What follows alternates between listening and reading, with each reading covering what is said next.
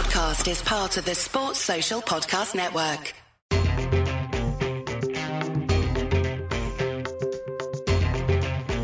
You're listening to the Armchair Cricket Podcast.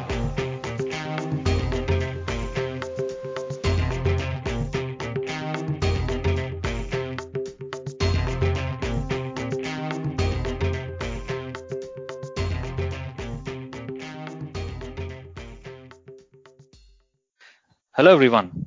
Welcome to another episode of the Armchair Cricket Podcast, a podcast focusing on Test cricket by armchair critics of the game. Today we have a special feature reviewing the Cricket World Cup 2019 thus far with Varun from Edges and Sledges podcast. But before that, continuing with our World Cup digest, we're going to talk about matches number 42 and 43 played between Afghanistan and West Indies at Headingley, and Pakistan and Bangladesh played at Lords. So let me welcome my co-host Ajit so we can talk about it. Hello Ajit, how is it going for you? Hi Giri, I'm doing good. It was a very calm sort of a week and I could concentrate on my first love, that is cricket again. Right, okay. So before we go into the deep dive, let's take a quick look at the two matches, that is Afghanistan versus West Indies to begin with, and then Pakistan and Bangladesh. So in the first match, Afghanistan versus West Indies, which was played at Headingley, Leeds, the West Indian team won the toss and elected to bat first.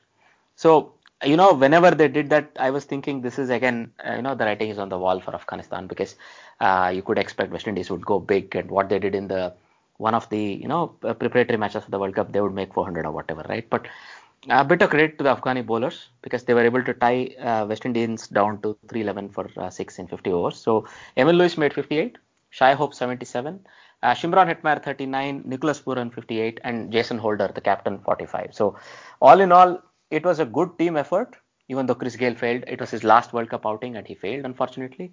But it was a good team effort to bring them to 311. Mujibur Rahman did not take a wicket, took 52, gave 52 runs in 10 overs. Daulat Zadran took 2 wickets but was a bit costly. Syed Shirzad, who was brought into the team in Aftab Alam's place, took 1 for 56 of 8. Then Gulbuddin Naib bowled only 3 overs. And then the two spinners took just 1 wicket among them, and each considered more than 50 in their 10 overs. When it came their turn to bat, Afghanistan put up a real challenge. So this was thanks to the top 5 batsmen out of their batting order. So Gulbuddin Naib, the captain who was opening, failed, but Rahmat Shah made 62. Ikram Malik Hill, who was promoted to number 3, made a very good 86 of just 93 balls. Najibullah Zadran made 31, and then Askaraf Khan made a fighting 40. The tail tried to support them, Nabi, Samiullah Shanwari, Rashid Khan not being able to contribute much. Syed Shirzad again stood at the end and made an unbeaten 25. So all in all, they came to 288. It was a bit flattering on them at the end. The result, the amount of runs for victory was probably lesser, but still it was a comfortable victory for West Indies, right? Yeah, I think West Indies have ended the World Cup on a good note. Talking about Chris Gayle, do you think this is actually his last World Cup? Knowing him, he's made those funny statements, or may not be funny. This time he's also said it's going to be his last World Cup, so I'm going to trust that for now. Okay, let us hope he doesn't go back on his word. Anyway, but I think Afghanistan, we'll do a review of them again in the later section, but I think Afghanistan have been disappointing.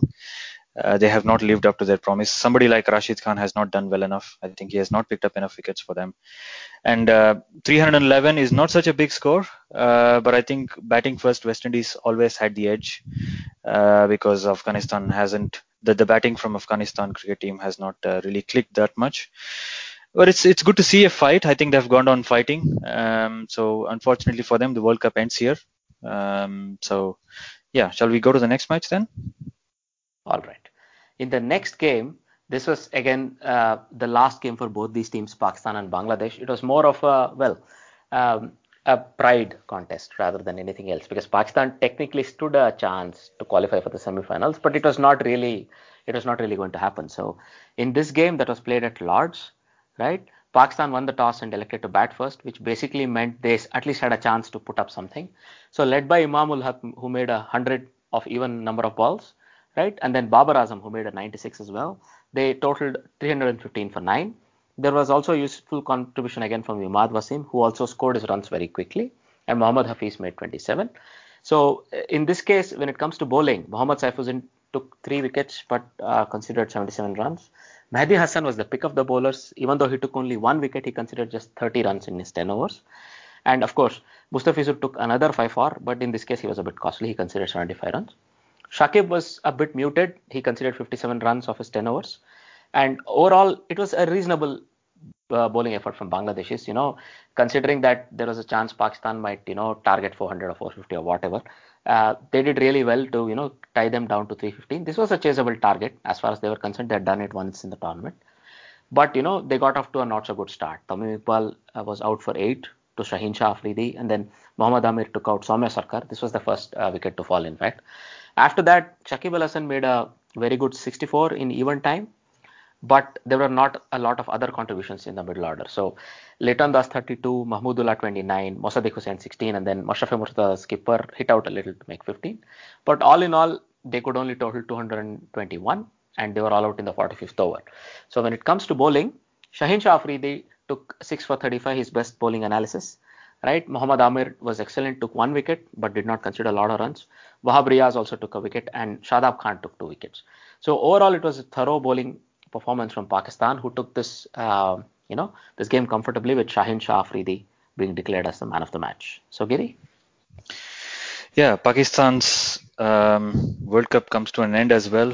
I think they had an outside chance, like you said, but I think they had to beat Bangladesh by a whopping margin to make it through to the knockout phase. So looking at Pakistani performance so far, I think there is a lot of room for improvement. There are some youngsters coming in. There is a lot of experienced players who will be on the way out. I think Hafiz will probably retire, and Shoaib Malik has already announced his retirement, as I read a few hours ago, from ODI cricket. So I'm not sure if he's still going to play T20 though. So Pakistan, I hope they come back to the next World Cup with a better team or with a stronger team. So yeah, apart from that, I think it was a better World Cup for Bangladesh. I think Bangladesh's team had an inspired performance all throughout the tournament, especially with Shakib being promoted up the order. I think he made a huge difference there, contributing to the team's score and also providing them very good momentum at the top of the order. And Mustafizur has picked up another 5 right? So I think he's also bowling well. So I think Bangladesh should be proud of themselves, and Pakistan, yeah, they will have to look at what they've done and then go back to the drawing room and then maybe build another squad with a lot of youngsters in it. Yeah. Right. Yeah, so we will be looking at the teams a bit more in depth later, but indeed you have done a very good job of covering how it went as far as these two teams are concerned, and indeed there are enough positives. Bangladesh were the most brave team, and probably they will be the ones that were probably really disappointed to miss out. Now, if you were to look at some of the news surrounding the World Cup, it looks like Sean Marsh has had his forearm broken in the nets, and Hanscom has been chosen to replace him. Any surprises there that Sean Marsh is again out with an injury? Well, I'm not surprised, but I think he's 34 or 35, right? He's probably at the end of his career as well, another 1 or 2 years. And I think Hanscom probably deserved an opportunity to play in this World Cup already. He should have been already selected, in my opinion. But he gets his chance now, and the question is, will he actually play? I think Sean Marsh hasn't been part of the playing 11 in a lot of these matches, maybe 1 or 2, I think. So let's see. Well, given that, the last match has head rubber, if Hanscom has made it in time, there is a chance, one of either Maxwell or Stoinis might be rested and Hanscom might be given a go. The rest of the top 4 or 5 sort of picks itself, right, as far as Australia is concerned. So let's see how that goes. But you're right, Sean Marsh is probably going to end his career. He'll not get a chance to play another World Cup. He's very old, he's 35, right? All right. So going forward, we are on to a special section of the podcast today, where we will be reviewing how the World Cup has gone on so far. And in order to help us with this, we have the Edges and Sledges podcast. Hello, Varun. Welcome to the podcast. Hi, guys. Great to be here. Thanks for having us on. Yeah, it's always been a pleasure, right, to have you guys come. So it's a very nice thing. So maybe going forward, let's start bottom up on the table, and maybe let's start with Afghanistan. Giri, what are your thoughts? Yeah, let's do that.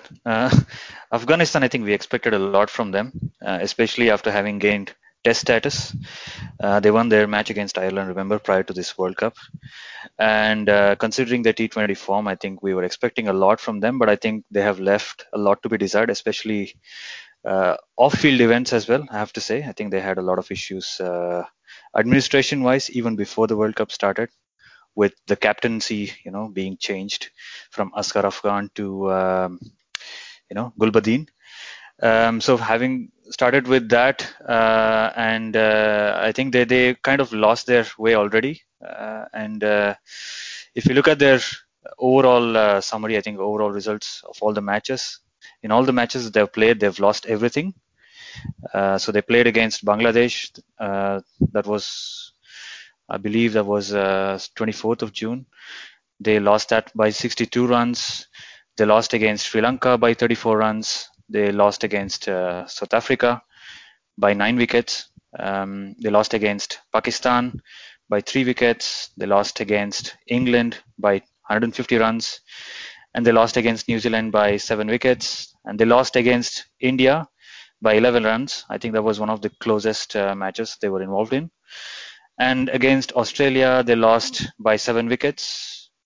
And then against West Indies, they lost again by 23 runs. That was the match that recently concluded. It was the last group stage match.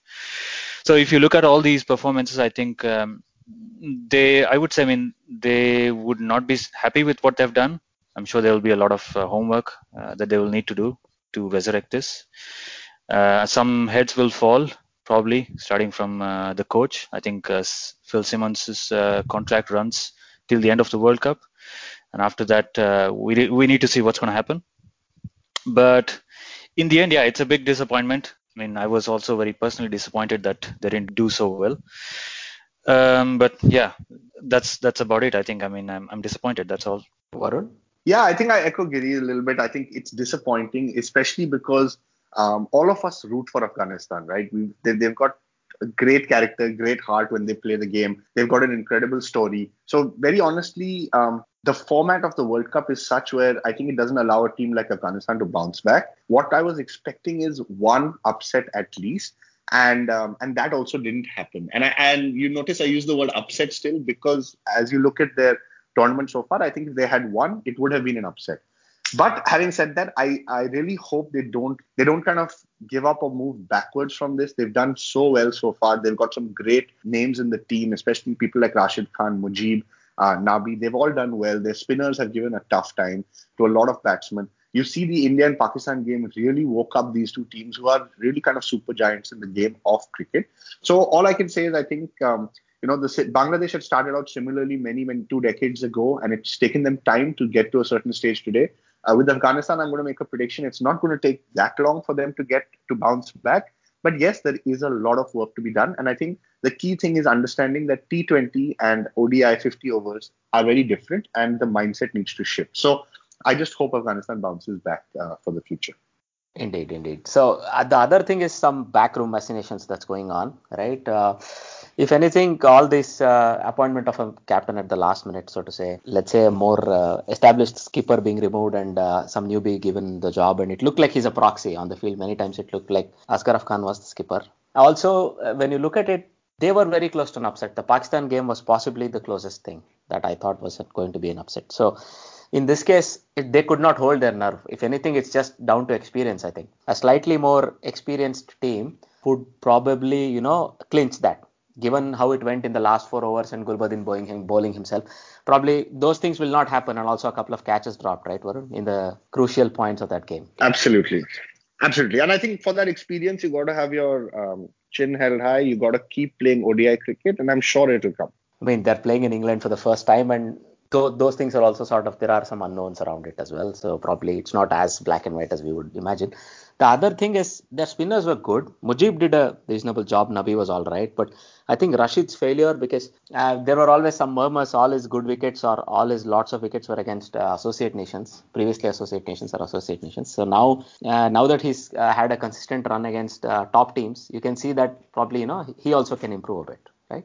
Yeah, and I think even in the Pakistan match, I think Imad Wasim hit a 49 and won them the game. But when he came off the field, the first thing he said was, to be honest, I couldn't read Rashid Khan. And so I had to figure him out as I went through. So I mean, these are all good signs. It's interesting, like you said, first time they're playing in England. Rashid Khan, I think, is a class player. So it will just take time. And I think I hope they get that time to bounce back. So going forward, maybe the next team we can really look at is, West Indies. Again, any thoughts, Varun? Maybe we can start with you. Yeah, West Indies is kind of that team where at the start of the World Cup, everyone was unsure how they would be. I think they have a lot of their own personal politics going on behind the scenes, but they put together their best kind of 15 to show up. They definitely were contenders in the top four. I remember even in our podcast, as we discussed, there was always an outside chance that, West Indies could have 2-3 great games that will propel them into the semi-finals. But it wasn't the case. I think people like Gale didn't show up this World Cup, and I think a lot of the team depends very heavily on how often Gale gets off to a flourishing start. I think people like Russell are fantastic players, but you need to have that composure to be able to play according to a certain situation. And he started off the World Cup well, but then fizzled out. He was playing with an injury, and so he went off. But I think there were a lot of young players who West Indies can look to the future as a bright hope. I think Shai Hope is one of them. Bravo is one of them. Nicholas Puran, we saw towards the end of the World Cup, hit a century and some great innings. I think Holder is coming off his own, and I really appreciate that he's one of the genuine best all-rounders in the world today. There are lots of positives for West Indies to look at, but to be honest, they are definitely, in my opinion, one of the most unpredictable and uncertain teams. So again, I come back to saying I think this format of the World Cup really is more suited for consistency rather than unpredictability. And as we talk about the rest of the games, you'll see that I think West Indies has a lot to look forward to in the future. But they really need to sit and assess how they want to play, how they approach a 50-over game. And similar to kind of what we were saying to Afghanistan, if this was a T20 World Cup, I think all of us would have been extremely shocked if West Indies didn't make it to the semis. In an ODI, I think all of us were saying, hey, they had an outside chance to make it, but we kind of expected that they won't. Right. Giri? Yeah, I sort of echo Varun's comments here because if you look at West Indies team, most of their star players are T20 specialists. Somebody like Carlos Brathwaite or even Andre Russell, who was probably half fit when he started the World Cup, and that didn't help their cause. When we did a preview of their team earlier this year, just before the World Cup began, what we had said and what we were expecting was a lot of fight from the West Indian team. I think they had assembled a very good group of players, talented group of players on the back of that famous victory against England in the Test series. So it's looked a very good team at that point, and it may well have lived up to the expectations, but for the mindset, I think, especially the batting is a bit loose. Somebody like Chris Gale, the agenda setter, he basically sets the pace for them, and if he doesn't, the middle order doesn't, steady the innings. They don't have a lot of stability in the middle order. They're all a lot of flashes there. They just hit balls aggressively and hit the ball out of the park. That doesn't always work in ODI cricket, and longevity or building an innings is probably the next step they need to take. I think they have a good and very talented bunch of youngsters, like Varun said, Nicholas Puran, Shimron Hetmeyer, even Shai Hope. So these guys need to be nurtured. They should be given plenty of chances to develop in this game. And I think the next World Cup is probably going to be a better one for them. Let's hope so. We all like to see the West Indies of the old, right? I mean, from the 70s and the 80s when they were really the team to beat. So it's getting in the right direction, but I'm disappointed again with the results. When they won against Pakistan, I was thinking the old West Indies are back, but that was not to be the case anyway. So what do you think, Ajit? You think they did well enough? Well, I mean, I think you guys captured all the points well. For me, some of the other things, one, I don't think they took enough time acclimatizing to the conditions. Probably, they were looking to probably capitalize on their skills, air quotes, but they were all T20 based, not one day based, because you're right. There's enough time in a one day to actually build an innings. So probably they needed somebody like Bravo to, along with Shai Hope probably, to build a middle order innings where you would take the team to 180 for 3, 180 for 4 at the end of 35, 33 overs. And then from there, you could launch with all these T20 all-rounders. I don't think they did that. The other thing, sort of the attack was completely one-dimensional for me. You have, a couple of good medium pacers who can cut the ball or swing the ball or seam the ball. you have people like Roach, and then you have all these, really fast bowlers. But the point is, there was no good spinner there. And Ashley Nurse is as good a spinner as he or Fabian Allen is. They can't measure up to somebody like Kuldeep or, even Shadab Khan or anybody else. So that doesn't work. So as a result, probably their attack was also one-dimensional, and there was not enough depth in a game plan for them. It was all or bust. You count on a bunch of players, but there's no plan B, so to say. Also on the field, I saw that, for example, when they were bowling against Sri Lanka, that's the only successful 300 plus chase in this World Cup, and there was no plan B at all. If, let's say, a certain field setting, a certain bowling attack, a certain bowling plan is not working, I didn't see that happen. So probably, I don't want to sound too critical, but also the backroom staff needs to take a bit of the bit of a beating here. Probably they also own a bit of this debacle. As you guys said, going forward, there's a lot to look forward to. They are a good test team. They can do really well in tests, but one day I think they're still yet to master that as a format. This composition of this team is yet to master it, I think. Yeah, I just wanted to add, I think you made a very good point. At the start of the World Cup, we saw some very quick bowling, very short bowling, and it surprised a lot of teams. In fact, Australia, if I remember correctly, was something like 50 for 4 or 50 for 5 against them. But you're right, yeah. There was no game plan B and there was no way to come back. And to lose that match was shocking. And that game may have not only changed the World Cup for West Indies, it may have changed the entire order of the table if you look at it today. So you're absolutely right when it comes to bowling. They had one particular plan. They got the guys in to do exactly that, but they just weren't able to adapt. Indeed. Well, as I said, these are all lessons learned for the upcoming World Cups, right? For this, it's a youngish team, so they have a lot to pick up on, right? Going forward, well, South Africa. This is for me probably the biggest disappointment of the World Cup. So, Varun? Yeah, it's too disappointing. Actually, I can't believe how South Africa has ended their World Cup.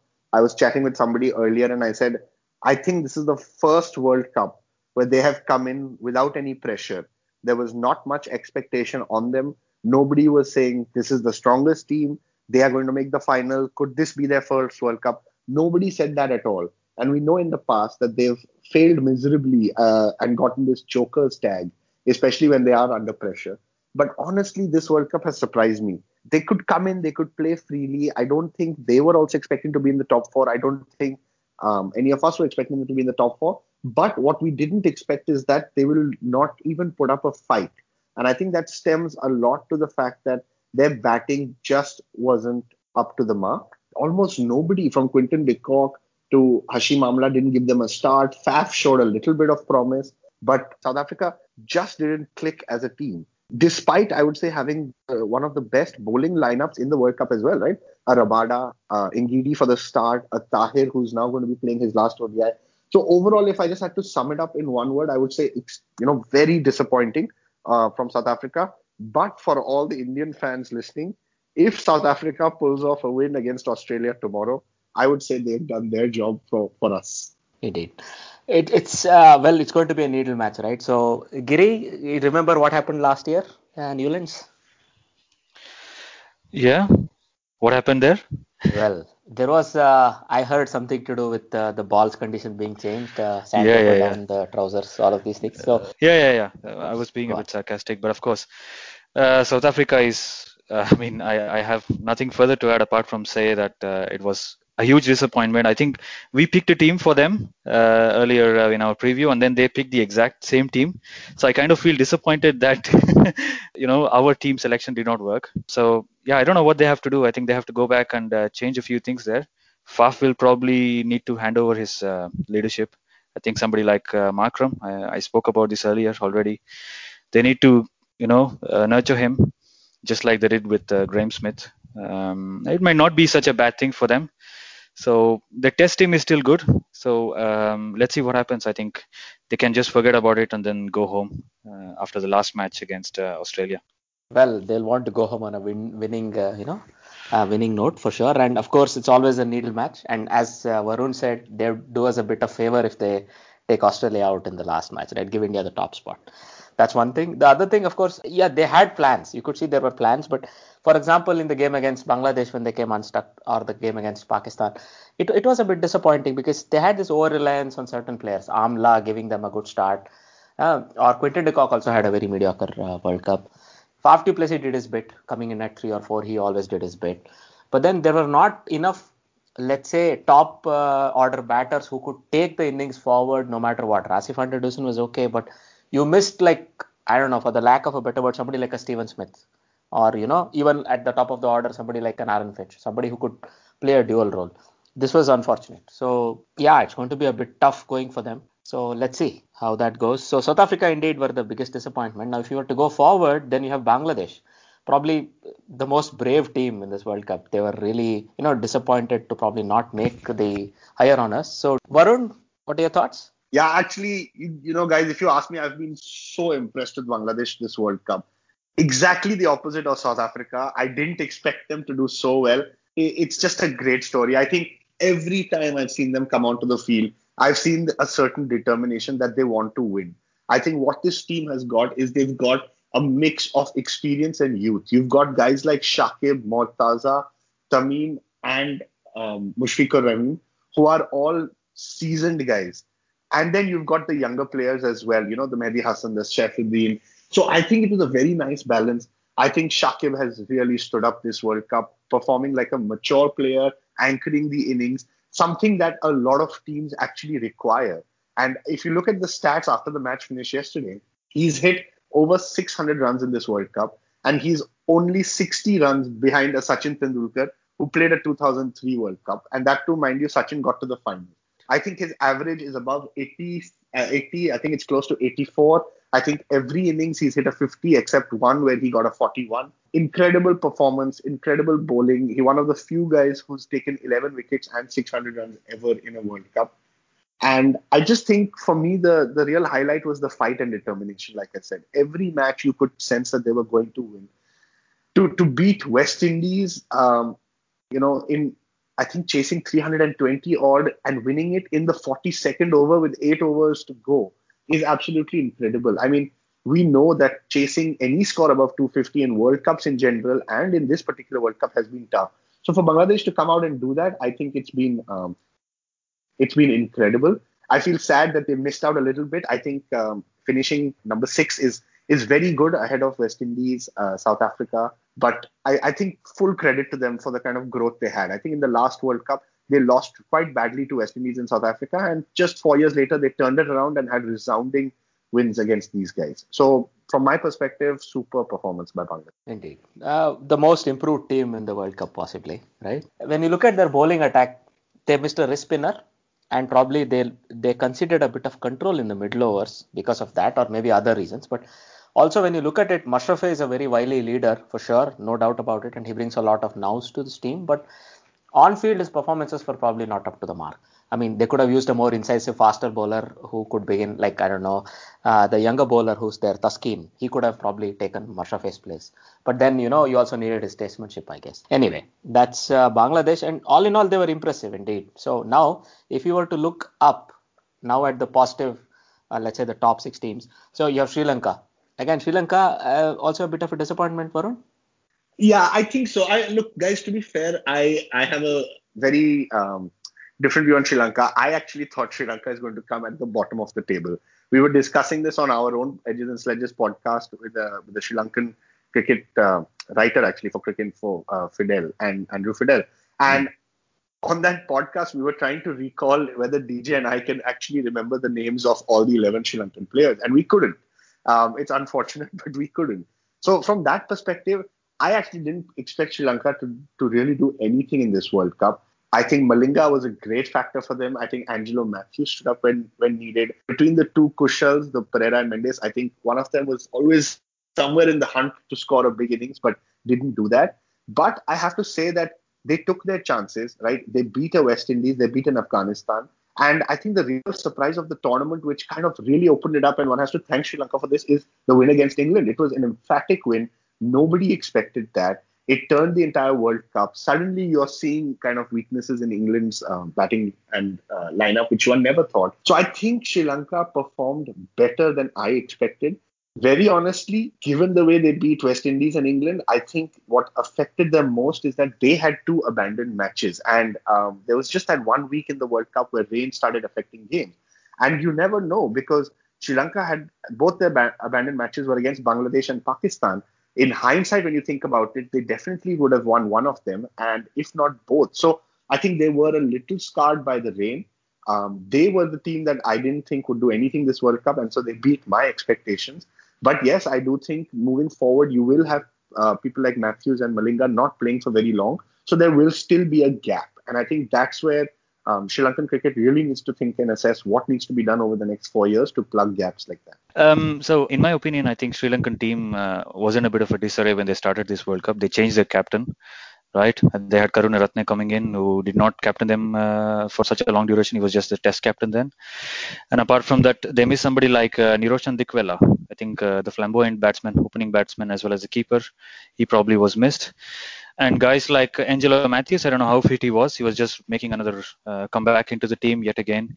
So, I mean, looking at the points table and where they stand, I think they should be happy with what they've done. I, for one, feel that they have exceeded my expectations.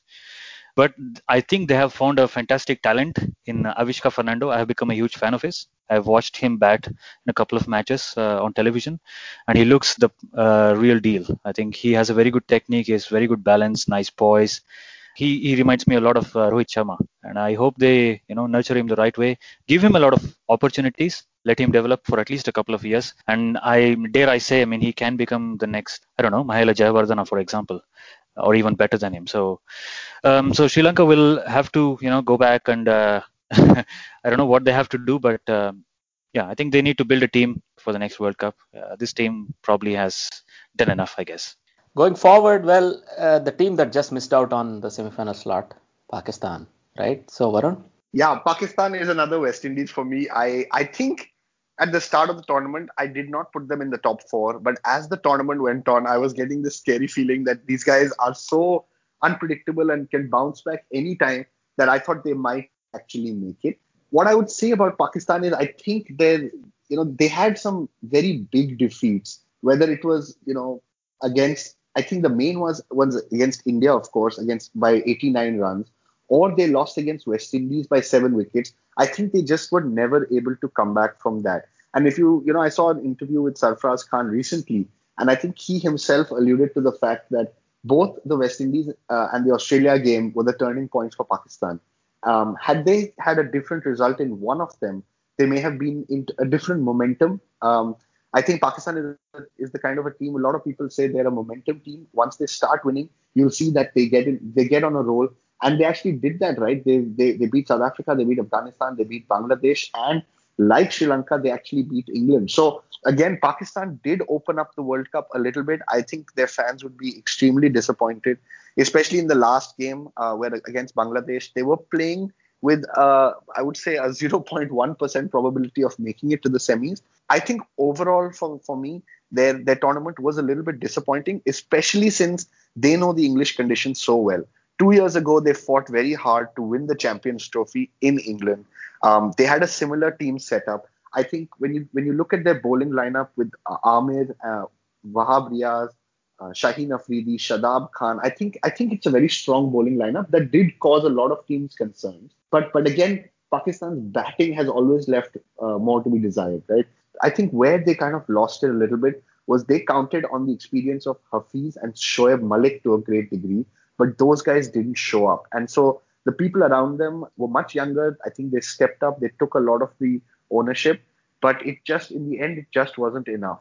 Having said that, I think people like Fakar, I think people like Babar Azam, Imamul Haq are great talents for the future. And I really do see Pakistan cricket picking up after this. Indeed. I mean, that was a fairly robust summary, I would say. Now going up, the team that's on the way down, so to say, New Zealand, Varun? Yeah, New Zealand, I think is an interesting one. I'm going to make a comment about New Zealand, which is I think when your schedule in a World Cup is a certain way, I think you need to look at it and capitalize, right? And I think New Zealand did exactly that. They beat Sri Lanka, Bangladesh, Afghanistan, South Africa, and West Indies all on the trot. They were one of the only teams to be unbeaten for more than half of the group stage. I think where New Zealand fell a bit short is, like I mentioned, cricket is a little bit of a momentum game. They were doing very well. I think that one abandoned match against India kind of saved them a little bit. And I'll tell you why. Because after that, Australia, England, and Pakistan are 3 big teams that were all going for the top 4 slots. And New Zealand actually lost to all of them back to back. So if that New Zealand game versus India had happened and if New Zealand had lost, you may have actually seen a very different World Cup. You may have seen Pakistan qualify and New Zealand not even make it. So New Zealand, I think, is a kind of a team that I'm going to make two comments. One is, I think if the English bowling conditions suit them, they are a completely different team, right? They are indestructible there. They can run through any attack. So that's one, but it depends very much on the condition. The second thing is they are just too dependent on Kane Williamson, right? When Kane Williamson hits a century or he bats till the 40th or 45th over, there's a high likelihood New Zealand is going to win the game. When Kane Williamson does not, I would say New Zealand is going to lose. They have people like Ross Taylor, who I think has done well, but their openers, whether it's Colin Munro or Guptill, just have not been up to the mark.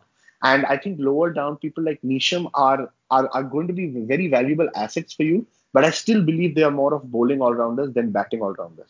So I think those 2 points kind of define New Zealand's World Cup so far. Capitalize on your schedule in the English bowling conditions. I think they are very good, but ultimately they're a team that seems to revolve around one player, Kane Williamson, and if he doesn't click, it's going to be very difficult. Well, the other thing I found a bit weird is they did have a wrist spinner in their ranks. They did not have a quality spinner throughout. As good as Santner is, I don't think he's up to the mark of a Shakib, let's say, right? So, but when you look at it, they had a wrist spinner in Ish Sodhi, but he hardly played one game. So that was also a bit weird for me.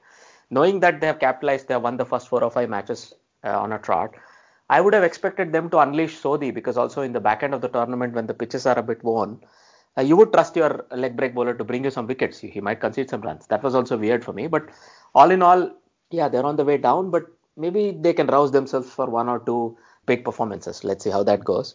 Now, going up, it's England. So, Varun? Yeah, England is the big one, right? England was touted to win this World Cup. You had all sorts of Twitter battles going on. You had Kevin Peterson tweeting, just give them the World Cup already at the start. You had Michael Vaughan coming in and tweeting a lot about how great this English team is. I think there was a lot of talk about how England is going to be the first team that hits 500. But to be honest, I think England shocked themselves more than shocking anyone else. I think against Sri Lanka, the loss, against Pakistan, the loss, were really kind of matches that made England sit up and really think, okay, what's going on? How do we need to bounce back? I think there is no doubt that this English team is probably the greatest English team that's ever played. And I would say it's probably one of the best teams in ODI cricket today as well. But just watching them chase big totals and being put a little bit under pressure made you realize that it's not always just about going after every ball.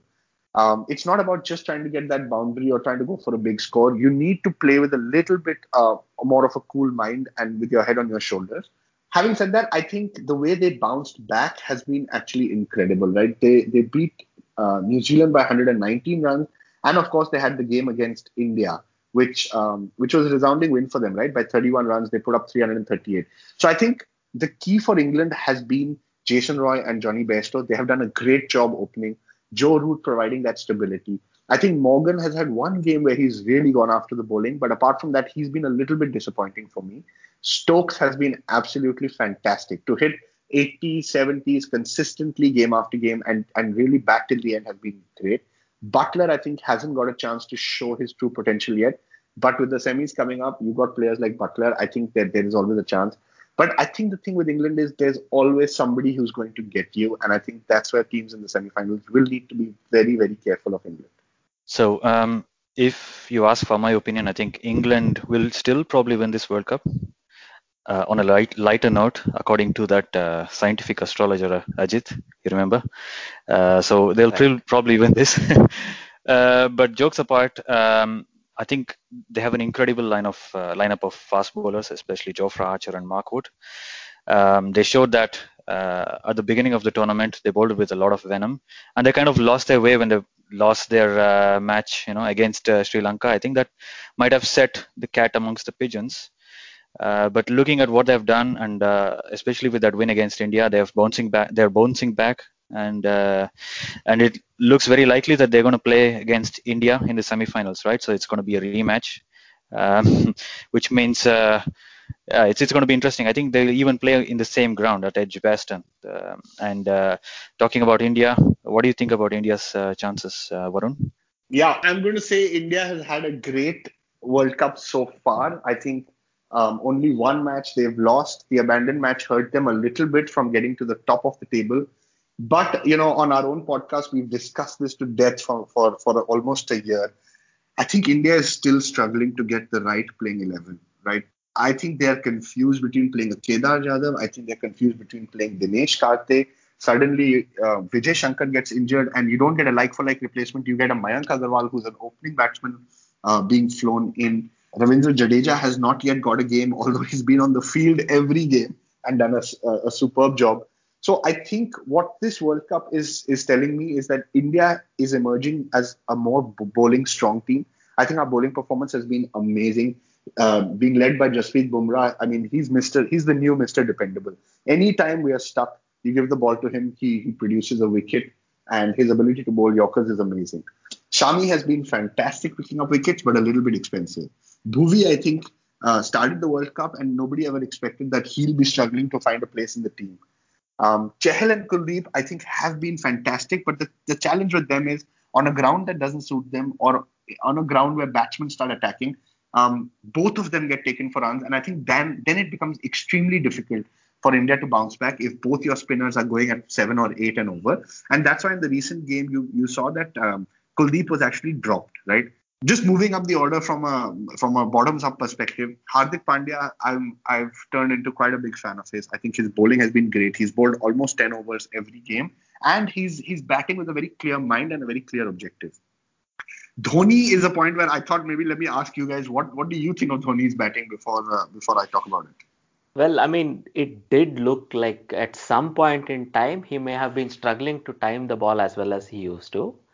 All this talk of intent, I don't put too much stock into it, frankly. But yeah, maybe he's on the back end of his career for sure, and maybe some of his skills are on the wane. Those hand-eye coordinations that he probably relies on quite a lot is also a little bit on the wane. But look, I mean, I think he was a bit vilified unnecessarily and a bit unjustifiedly. This is my opinion. Varun. Well, I kind of disagree with that, Ajit. I think he's there in the playing 11 primarily because of his experience and the kind of inputs he provides Virat Kohli. So his batting has left a lot to be desired, in my opinion.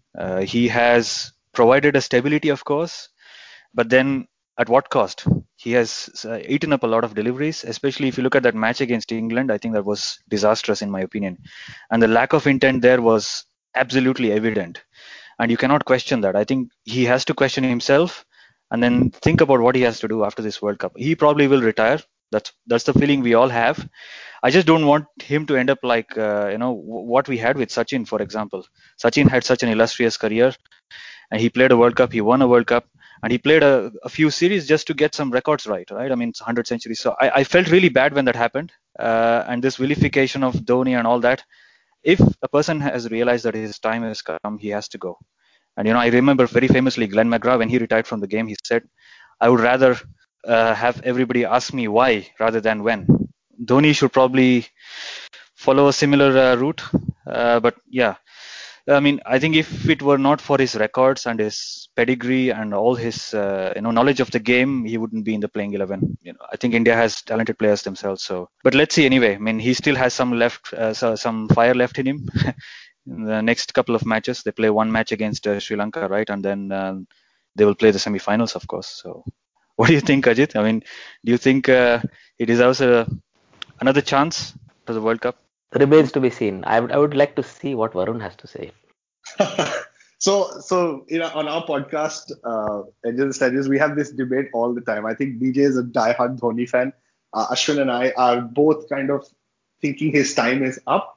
What I would say is I think he's brought a lot of value into this World Cup. I think India did need him. I think there's no doubt. I think especially if you look at our batting lineup, we don't have somebody who's going to bat till the 50th over. We've got younger people like Rishabh Pant and Pandya in, and you need a little bit of guidance while you're out there. So I am 100% in agreement with Dhoni playing till this World Cup. But if you ask my honest opinion, I think the minute this World Cup finishes, Dhoni needs to retire and step off and keep that legacy that he has, because I don't see any great big tournaments coming up for India in the future. We've got a Bangladesh tournament, we've got a West Indies tournament, and South Africa till the end of the year. I don't see how Dhoni is going to add much value there. I hope he's not considering playing the T20 World Cup in 2020, because that is still 15, 16 months away. So my view is Dhoni should retire. I think I agree with you there because looking at his career pattern, he's always jumped well before he's pushed, right? Whenever he's handed over certain duty to another more deserved candidate, you can always see people have asked why. So seeing that probably very highly likely, he might retire himself at the end of this World Cup. It will be good if he retires after a winning campaign as well. That will be good. But whatever may happen, I have a feeling he'll call it quits at the end of the World Cup. Maybe play IPL for a couple more years, and after that he'll call it quits for good. This is how I see it. So one thing definitely his nous and his inputs that he brings for the spinners especially is very useful. But then that can't really compensate for some of the things if we really see or if we really feel he's not up to it. But I still think he has an important role at least until the end of this World Cup, right? Let's see how that goes going forward. Now, well, the team that somehow wakes up in time whenever there's a World Cup, they wake up, they get all their moving parts in order and so on, Australia. So Varun, let's start with you. What do you have to say about Australia? Oh, guys, don't get me started on Australia. I think you summarized it great. I think they always peak and wake up just before a World Cup. Even when we were discussing it 2-3 months before the World Cup started, we were just like, all of us were getting this sinking feeling that Australia is going to come back very hard. I think from my perspective, they're a strong team. I think what a lot of people don't realize is when Warner and Smith were out, there was a lot of very high motivation for them to come back and perform. And, we were all having visions of them being so determined to make it to the finals. And I think we're kind of seeing that. Warner has done extremely well, right? He's got a great opening partner in Finch, who's the captain and who's had to step up over the last few months, was in very poor form at the start of this year. I mean, it's amazing. I think he's hit a couple of centuries this World Cup already. I think where Australia takes the game away is with these top two openers. They've got a deep batting lineup. They've got Usman Khwaja, then Steve Smith at number 4, Glenn Maxwell, Stoinis, Alex Carey. So on paper, they're a very strong team. I think Alex Carey has impressed me a lot. The two guys who haven't are Stoinis and Maxwell. But both of them, the way they hit, I think on any given day, whether it's a semis or a finals, they can both be individual match winners for an Australia. And when you think of the bowling, again, a Mitchell Starc really stands out, right? He doesn't play every ODI game for Australia. I think a lot of people forget that he's actually in the setup a lot of time, but he's always there for the big tournaments and makes a difference. I mean, he's taken between last World Cup and this World Cup, I think he's taken almost the maximum number of World Cup wickets ever, with an average of 12. So every 12 runs he gives, he's taking a wicket. So I think their overall balance is great. I think there's a lot of motivation and determination, and I wouldn't be surprised if Australia just cruises through to the finals. Well, at least my feeling is whichever team will win the World Cup will have to beat Australia at least once from here. So we don't know. I mean, either you beat them in the semi-final or finals. So I would say, they have been discovering their mojo. If anything, if there is any chink, it's their middle order, right? So if you can get through the top, let's say 3 wickets of the top 4 very quickly, you have a chance that you can probably restrict them to a very good, gettable total if they're batting first. On the other hand, if they're bowling first, you have to somehow see off the first spell of Starc, right? And then you can get your teeth into the rest of the attack, so to say, what India did right when they beat them earlier on. But that was a different Starc, I think. And now the Starc that is coming up is a slightly different beast altogether. All in all, if the results in today's, league matches go India's way, so to say, it would very well likely that it will be an India-Australia final. So that's anyway a mouth-watering contest, Giri. Yeah, and Australia, I think, will have a point to prove because they were beaten in the group stages by India. And you said they were a different team back then. Australia always, come up with the goods when the time comes, right? Let's hope India finds a way to beat them. Are you guys just assuming New Zealand is going to lose in the semis? Yeah. Would you disagree then? No, I would. I just wanted to hear that. Yes, okay. They're done, man. They're done. This is our personal opinion. Well, I don't want to offend any of our other podcasting hosts, but even if they were on this podcast, I would say the same thing. But all right. Going further, let's take a quick look at the semi-final lineups and potential semi-final lineups and who would win the trophy. So Varun, maybe you can go first and then Giri. Yeah, so I think we discussed it. I think the first semi-final is likely to be Australia and New Zealand. And I think there is no doubt in anyone's mind that Australia are going in as favorites. In fact, a lot of people might have been saying that they've got the easiest semi-final.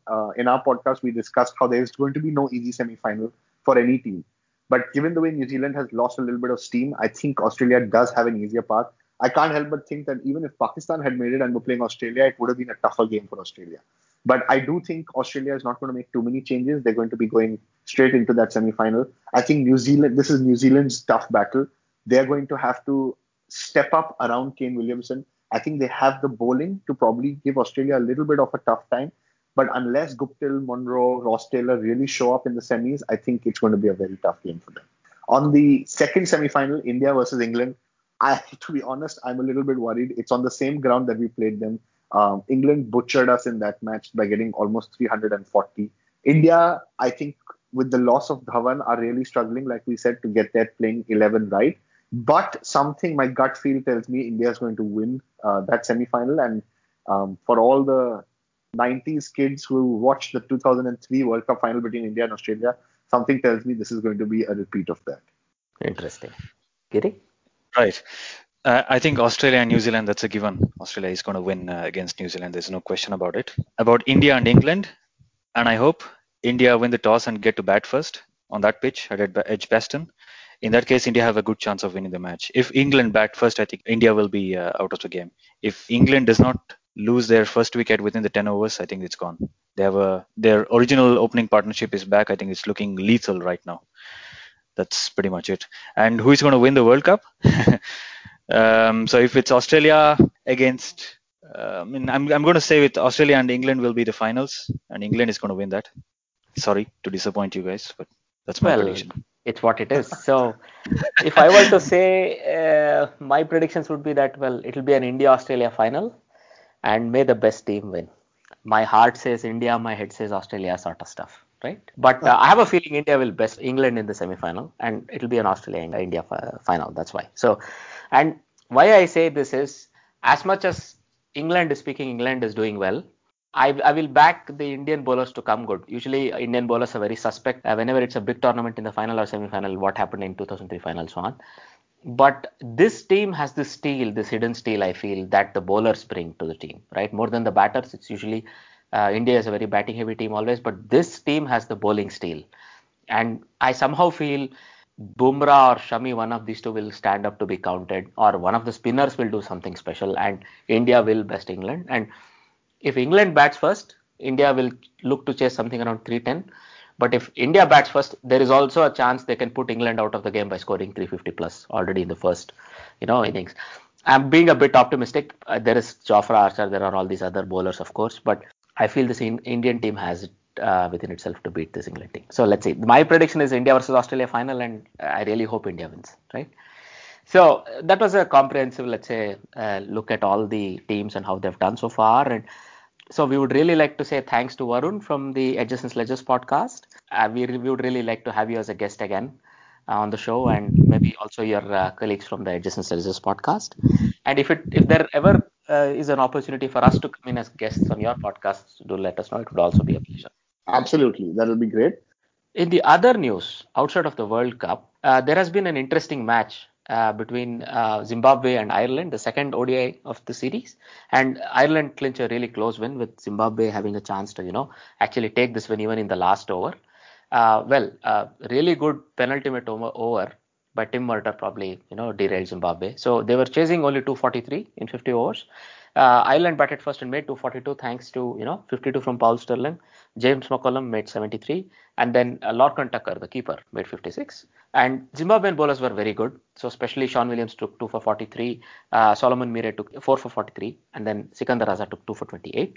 But then in the chase, they did not start very good. And they lost a lot of top order wickets. But Craig Irwin made 43 and Sean Williams 58. Sikandar Raza 31. It was a crucial breakthrough at a crucial time. But Ryan Burl, who made 53, and then Donald Tiripano, who made 33, kept Zimbabwe in the hunt, except in the last over, they fell short by about 5 runs. So they were 237 for 9 in 50 overs. This was a very good match. The other matches were the women's Ashes has started. So England, Australia have played out 2 ODIs, both of which have been clinched by Australia. So the first one was a nail biter where England got to 177, but Australia managed to chase it down with 8 wickets lost. In the second one, Again, England women were only able to make 217, and Australia chased it down relatively comfortably, making it 218 for 6. So this meant, the England women's team will have a lot of catching up to do if they were to come back into this Ashes, the women's Ashes. Going forward, we've heard that Dravid has been tapped in to be the operational chief of NCA. So this is keeping in mind that India has always wanted to have a high performance center centered around the NCA in Bangalore. They've tapped Dravid to be the next, let's say, the head of operations there, and it seems to be the right sort of a person to lead this unit, right, Giri? Yeah, I think Dravid has been, it's been really good with the under-19 team as well as the India A team. I think he still serves as a coach for those two teams, and him being involved at the grassroots level, I think is going to help Indian cricket a lot. I think the skills will be developed in a better way, and for sure, I think fantastic choice, and all the best to Dravid. Indeed. So the other thing is because he's a paid employee of India Cements, just to to prevent any conflict and so on, his tenure in the India Cements company will be sort of put on hold as long as he's in charge of NCA. So this is also another nice thing that they've arranged it in such a way that these things are not questioned at a later time. So that's very nicely done, I would say. Both credit to Dravid and the BCCI. Mm-hmm. Going forward, let's look at the trivia section now. So the trivia question from last episode was, who's the only bowler to have taken 3 fifers in a Cricket World Cup or in Cricket World Cups? So as normal, Yogesh has guessed the answer right. So it is Mitchell Starc of Australia who's taken 3 fifers. Outside of that, I mean, you can see a bunch of 2 fifers. So for example, some of these names might not jump out at you because Gary Gilmore of Australia has 2, Vasper Drakes of West Indies has 2, Ashanta Duhamel of Sri Lanka has 2, Shahid Afridi and Glenn McGrath also have 2. These are the other people who all took at least 2 fifers in World Cups. Mitchell Starc is the only one who has taken 3. Well, there can be another name added to this list as of today's episode. It's Mustafizur Rahman, who's also taken 2 fifers. The trivia question for this week is, who is the youngest bowler to have taken a 5-4 in Cricket World Cups? So again, it's very much in keeping with what's happening, and if you've heard our episodes carefully, you know the answer to this question. So you could get in touch with us to give us the answer to this question or share your feedback and your comments, etc. on social media platforms like, for example, our Facebook page or on Twitter at ArmchairCrickPod, or you could write into us at armchair.cricket@gmail.com. You can leave comments with your thoughts, also the answers on whichever podcasting app you use, Apple Podcasts, Podbean, any of these. Also Spotify, for example. Don't forget to leave a 5-star comment or a 5-star rating if you think our podcast deserves that, and it'll really help us and encourage us. Having said all that, it's a goodbye from me. And it's a goodbye from him. Bye-bye.